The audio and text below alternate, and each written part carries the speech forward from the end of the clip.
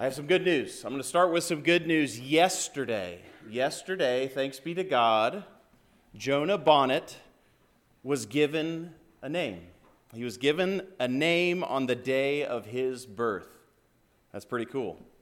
We were excited about that. Someone else, and here's a news flash for all of us, someone else who is not you named you too. They named you as well.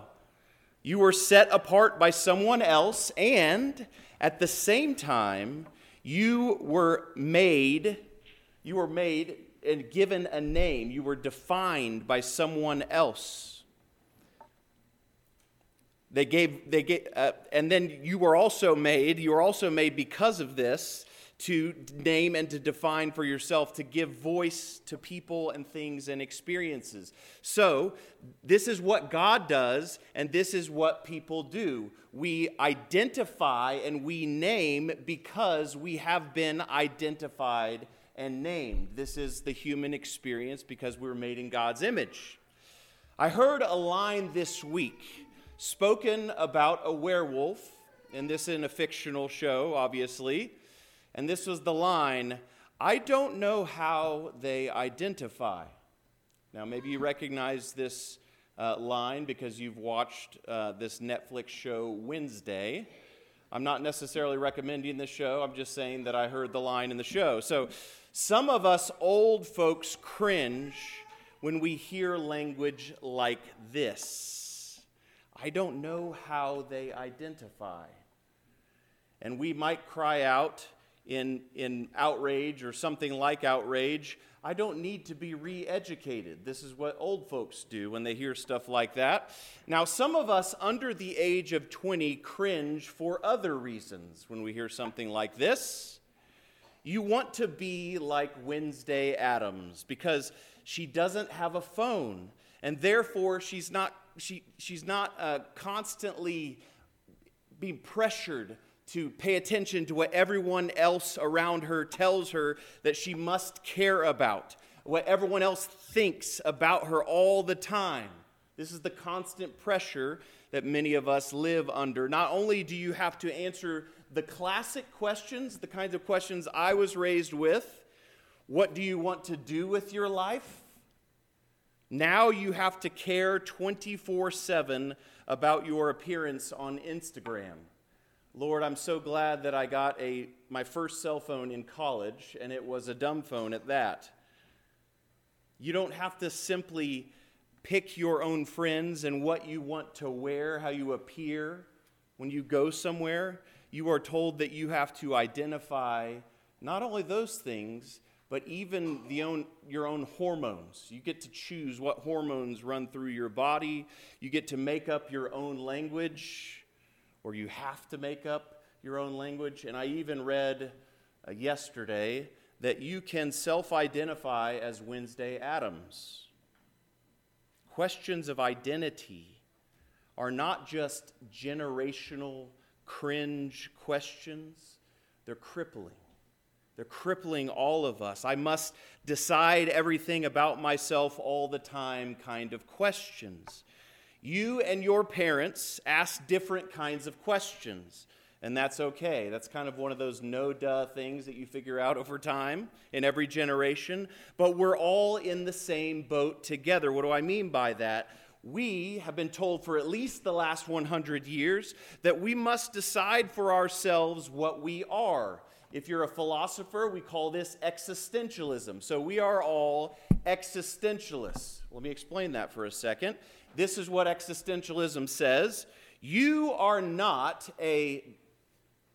until you self-actualize. Okay, so let me translate that for you a little bit generationally here. You are not a man until you get a job. All right, there's one generation's existentialism. You are not a Christian unless you do this, or you're not a good Christian unless you do this, or these are existentialist kinds of questions. And it comes down even to our day. You are not born as a human or else with a human nature, with anything given at all, until you, through your own creative action, become a human being by doing something. This is existentialism to its nth degree, which we're experiencing today. Who are you? This is a tough question. How do you identify yourself? What is your name? What does that mean? What do you do? What do you do for a living? Do I have to decide this for myself, or do I get to decide this for myself? These are all questions that we ask and we answer on a daily basis. This morning is the feast of the baptism of our Lord Jesus Christ, and together I want to consider questions of identity this morning. Who are we? Who are you? If you only ever see me on Sunday mornings, you could pretty easily define Chris Bohr. You could pretty easily define me. That guy's a priest, or else he's a weirdo, or I don't know what's going on with that guy. I can't really pin him. But you can begin to identify me. But if you've never been over to my house for dinner, you wouldn't know that I usually wear sweatpants. Most of you do know that I usually wear sweatpants, even to meetings at the church. You've been there, okay? But even our clothes, more than a covering, and if you've ever thought about why in the world you wear clothes, even just as a covering, they tell us something, or else we identify by wearing them. They identify us, and we present ourselves to the world for specific reasons and specific purposes. But questions of identity, they go far deeper than the clothes we wear. What does our flesh and blood mean? What does it mean to be embodied? Is what we are only what I make of myself? Existentialism, or is there something essential about what it means to be human? Are people just the random result of chance? When grieving the death of his wife, C.S. Lewis wrote about this scientific way of viewing the world. He says, if his deceased wife is not, and what he means by that is she is no longer existent. If she is not, then she never was. I mistook a cloud of atoms for a person. This is probably the most powerful way to articulate this. This is not a surface issue that an Instagram filter can fix. From our birthday to our death, identity goes much deeper than the clothes that we wear. And here's the reality. We can't avoid these questions. Even if we don't want to think about them, you're experiencing them this morning. As you think about what other people think about you, or else you present something to everyone else, right? It's always happening all the time around us. It's what it means to be human. We are told endless dogmas, endless orthodoxies of our day that center our identity in all kinds of other places. Christians try to center our identity around Jesus, the person of Jesus Christ. Our culture tries to center our identity increasingly over and over again in different ways around sexuality, as if that's the most important thing about what it means to be human, or else our athletic performance, or financial or ministry success, or our kids. We find our identity in our kids, or our kids' sexuality, or our kids' performance, or our kids' success. It goes on forever. Identity issues. Your clothes, your home, your homeschool curriculum. Ooh, did I strike a nerve there? Oh my goodness. If I don't define myself like this, then I'm out. If you don't do this, then you're a bad dad. You're a bad mom. You're not successful. You're not pretty. You're worthless. These are all identity questions. Human identity, to put it very simply, is our problem. How do we define this? What does it mean to be human? We are empty, all of us. We are in pain. We are incessantly drawing attention to ourselves. Even when we don't want to do that, we're doing it. We're fragile. like an overinflated balloon, and this is an image that Tim Keller uses. We're either like an overinflated balloon that could pop at any moment, so we're puffing up ourselves and we could pop and it could all go to pieces, or else an underinflated balloon that cannot even get off the ground. This is how we approach identity. Keller says this is the normal state of the human self. Puff it up, shrink it down, we're in trouble. We need some help. We need some help here. We need something deeper or better to break into our twisted and broken attempts at self-identification. So I don't know exactly where you are this morning because, newsflash, I'm not you, and you don't know where I'm at exactly this morning. You're not me, but I know that you struggle with identity. Every one of us does. What does all of this talk about identity have to do with this feast day, with the baptism of our Lord Jesus Christ? Well, here's my thesis for this morning. If Christianity means anything, hear this. If Christianity means anything more than everything inside us, the things we think or we feel, or those things outside us, the things we do or what we present, deeper than your feelings, deeper than the blood in your veins even, to be a Christian means that you bear a name, that you have been identified with Christ. Simply, that's what Christian means. You're identified with Christ. You are given a name. So I want to dive deeply into those waters here this morning. Matthew chapter 1. Matthew chapter 1, just before our gospel reading this morning, the opening sentence of the New Testament is an identity statement. Matthew chapter 1 and verse 1. This is the book of the Genesis of Jesus, he is the long-awaited Messiah. He is the Christ, the son of David, and the son of our father Abraham. This is the first sentence of the New Testament. Jesus is then identified in the genealogy with all kinds of questionable characters, highly esteemed heroes, men and women, forgettable kings, and sons who rebelled, who ran away. Then he is named. He is Emmanuel, God with us. He's named Jesus, which means God saves, or Yahweh, the Lord saves. Matthew chapter 2. We celebrated this text and remembered this text on Friday at Epiphany. King Herod and the baby King Jesus, who is born in King David's city, Bethlehem. Matthew chapter 2 is a battle for a title, for a name, King of the Jews. Herod wants the title. He wants to rule over his little kingdom there in Judea. He wants to be the king of the Jews. And here's how the battle ends.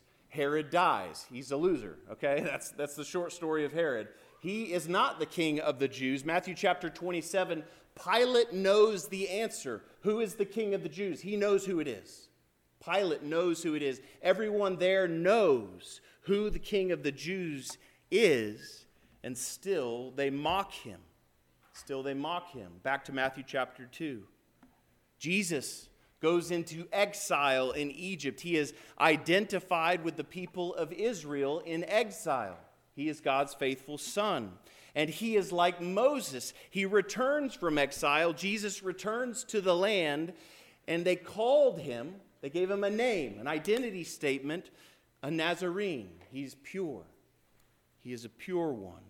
Matthew chapter 3. It begins right before our gospel reading. It begins with John the Baptist having a wonderful little identity conversation with the holy men of his day. Imagine them dressed maybe kind of like I'm dressed today. And here is their self-identification before John. We are sons of Abraham.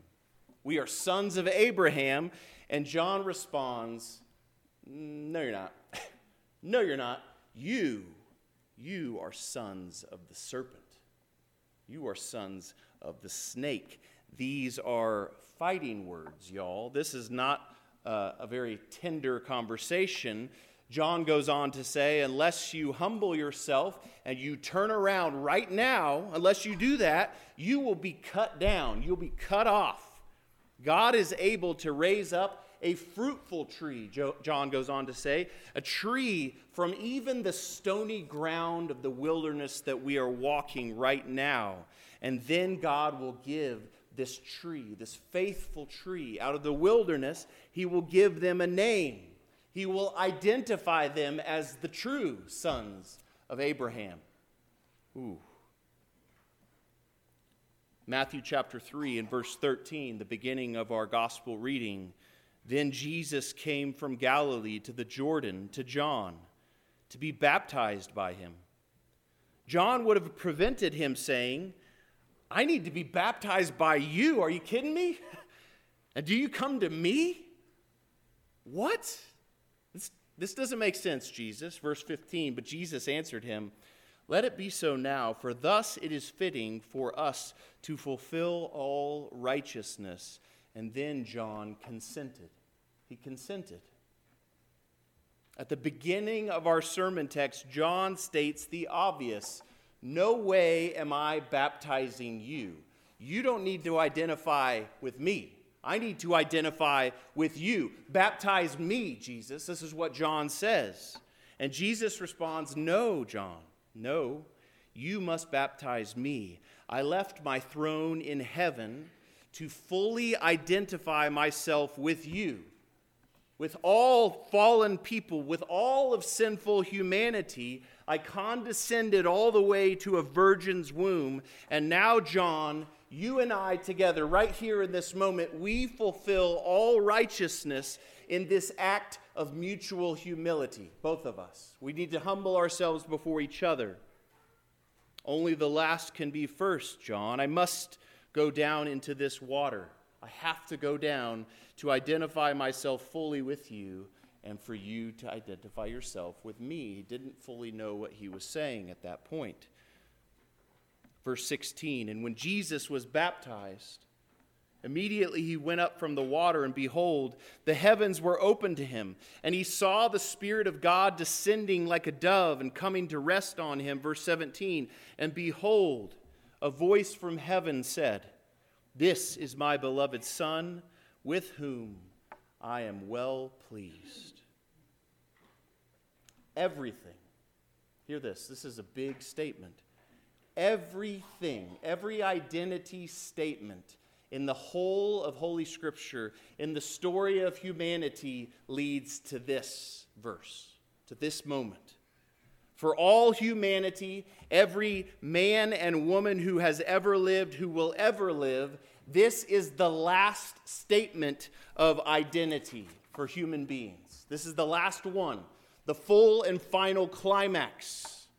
At his baptism, God the Father from heaven declares, Jesus is my beloved Son, with whom I am well pleased. This is a loaded statement. It's full of allusions. It's completing the entire Old Testament story in this declaration. Let me show you. Jesus is, by the declaration of the Father from heaven, he is the Son of God. He is the Son of God, but he's even more than that. Psalm chapter 2, and this reflects some of the psalm that we heard this morning from Psalm 89. Yahweh God said, he said to the King of Israel, to the psalmist, you are my son. You are my son. Today I have begotten you. Isaiah chapter 42 and verse 1, we heard that this morning. Behold, my servant whom I uphold, my chosen, in whom my soul delights. These verses are coming together here. God the Father confirms from heaven that Jesus is not only his Son, the Son from heaven, the Son of God. He uses Psalm 2 and Isaiah 42 to say that Jesus is the Son of David. This is what was signaled at the beginning of the gospel. He is the Son of David. He is the long-awaited king in the line of Israel who will rule on the throne forever. And in Isaiah's prophecy, this servant king in whom Yahweh delights lays down his life for his sheep. Hear this from Genesis chapter 22, which is also mixed into this verse. Take your son, Abraham, take your son, your only son Isaac, whom you love, and go to the land of Moriah and offer him there as a burnt offering on one of the mountains of which I shall tell you.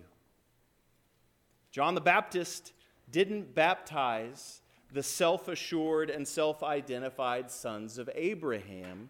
Jesus is the faithful son of Abraham. Like Isaac, he carries wood on his back up the mountain. He is the son of Abraham. From every tribe, tongue, and nation, in him, in Jesus, all the peoples of the earth will be blessed. And so, he is the Son of God. He is the Son of David. He is the Son of Abraham. He is the Son of Mary. He is the Son of Man, exalted to the right hand of God the Father. And at his baptism, it all comes together right here. Jesus was identified from heaven. He fully identified with us in the waters of baptism. Sinless Jesus goes into the waters of baptism so that we might identify with him. If you're reading the Fathers, God became man so that man might become God. He came down to us to lift us up into himself. This is my beloved Son, with whom I am well pleased. This declaration at his baptism, it doesn't promise a trouble-free life for him or for you. It's just the opposite, actually. The war for identity begins at baptism. There's no fight beforehand. There's no fight. We just give in all over the place. The war begins at baptism. Just as Israel, after passing through the waters of the Red Sea, was tempted in the wilderness, immediately after Jesus' baptism in Matthew chapter 4, he goes into the wilderness to be tempted by who? The devil. And what does the devil do? 3 times. What does he do? If, identity statement, if you are the Son of God, if you are the Son of God, if you are this Son of God, this King of heaven, then why don't you just take the earth right now? This is what the devil says in 3 different ways. Take it. Every kingdom is yours. Just take it, Jesus.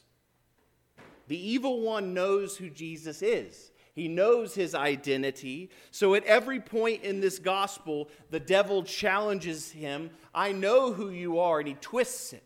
He twists it. I know who you are, so do what you came to do. Conquer. Conquer. He goads him. He fights against him. Grasp it. Take it for yourself. I'll freely give it to you, he says. The devil says, I will give it to you. Just take it. Take the fruit. It's yours. It's yours by right. Take it.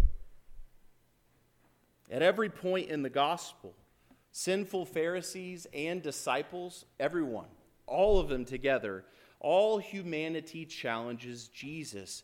Who does this man say that he is? This is a question repeated over and over in the Gospels, and he is charged with blasphemy because of his answer and taken to a cross. Blasphemy. His identity.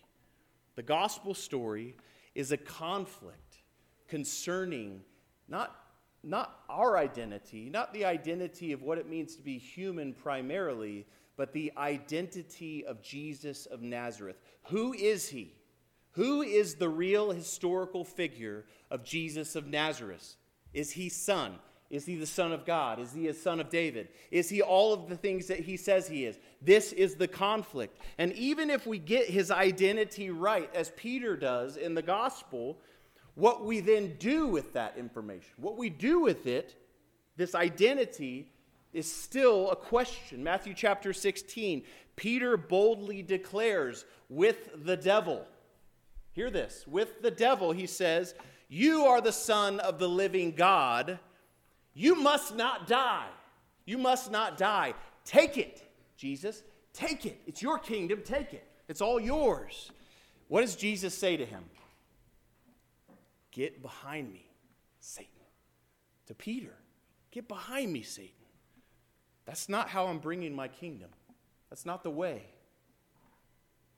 So, if we have identity issues, if you don't think you do, come talk to me. I'd love to talk to you about identity issues. I got a lot that I need to work through. You guys can help me, okay? If we have identity issues, and secondly, that the gospel story confronts us with our identity, and specifically the identity of Jesus over and over again, so what? So what? How does the identity of Jesus connect with me and all of my stuff? Well, surprise, surprise, it's the sacrament of holy baptism. This is where it all comes together. This is why we are here this morning. If you have never come to Jesus by faith, I invite you to come. Die with him. Die with him in the waters of baptism and be raised with him to newness of life. If you have entered into the waters, I invite you to remember your baptism this morning, that you are identified. You are found in him. You bear his name, Christian. Remember the good news. Jesus was sent into this broken world. He was sent, passive. He was sent. Protected in his mother's womb. He was protected by Joseph's righteous action, protecting him and his bride and taking them to Egypt. He entered into his public ministry by submitting to his cousin, by going under the water, having something done to him, by receiving John's baptism. He is identified completely with sinful humanity, yet without sin. Jesus came at the start to receive, not to do. Not to do. What does this mean for us? Before his identity is challenged in this gospel, before his temptation, before a lifetime of rejection and burden bearing for us, before his final betrayal and his crucifixion, before all of this, his Father declares, before he did anything, you are beloved. You are mine. You are my beloved Son. I'm pleased with you. I love you. I'm pleased with you. At his baptism, Jesus is sealed with the Holy Spirit. He is declared the beloved Son by his Father, and this declaration carries him through everything that he will face. So we too, who are dead, we must be raised to life in Christ through baptism, sealed with the Holy Spirit, declared a daughter of Jesus or a son of Jesus. We are a son of the King. Before we do anything good or bad, because of the Father's predestining grace from before the world began, we are named. We are named, set apart, identified by the Father's good pleasure. This is what we all cry out for day by day. This is what we are given in our baptisms. This is what we remember after our baptisms. This is why we baptize infants and children who can't pass a test, and teenagers who don't have it all figured out, and adults who are still messed up and confused. All comers, come on. This is why we baptize them all, because it's not up to you. It's up to God. He needs to break in and do something before, at the start, to do something in you. We are given something that we cannot self-actualize. We are named. We are bought. We are buried with Christ in baptism. All of these are passive. We passively receive. We are raised with him. We are raised to newness of life, and we are declared his beloved. This is our hope. This is the end of identity. We are given everything we need from the start. You don't need anything else after that. You don't need anything else. You have all you need in your baptism, Christian. I am my beloved's, and he is mine. This is what we come to celebrate today. We are identified, and then we can identify. Just like baby Jonah. He's been given a name, and he's going to learn how to speak, and then he's going to name a bunch of stuff. We have been identified, and then we can go and reflect this identity. We can identify, we can name in this world. We are blessed to bless. We are redeemed to redeem. We are created to be creative. We have been found, and we're called day by day to more deeply find ourselves in him. We can go deeper into this mystery. More and more every day we can enter in. We can rest in the identity that is ours in Christ. So hear the good news this morning. Jesus is everything that we can hope for. He completes the entire story. He's everything that every human being needs. And you will not be satisfied until you come to him. You will perpetually be dissatisfied until you come to him.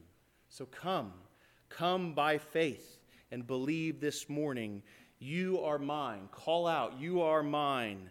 You are my beloved, even as he called you his own. In the name of the Father, and of the Son, and of the Holy Spirit.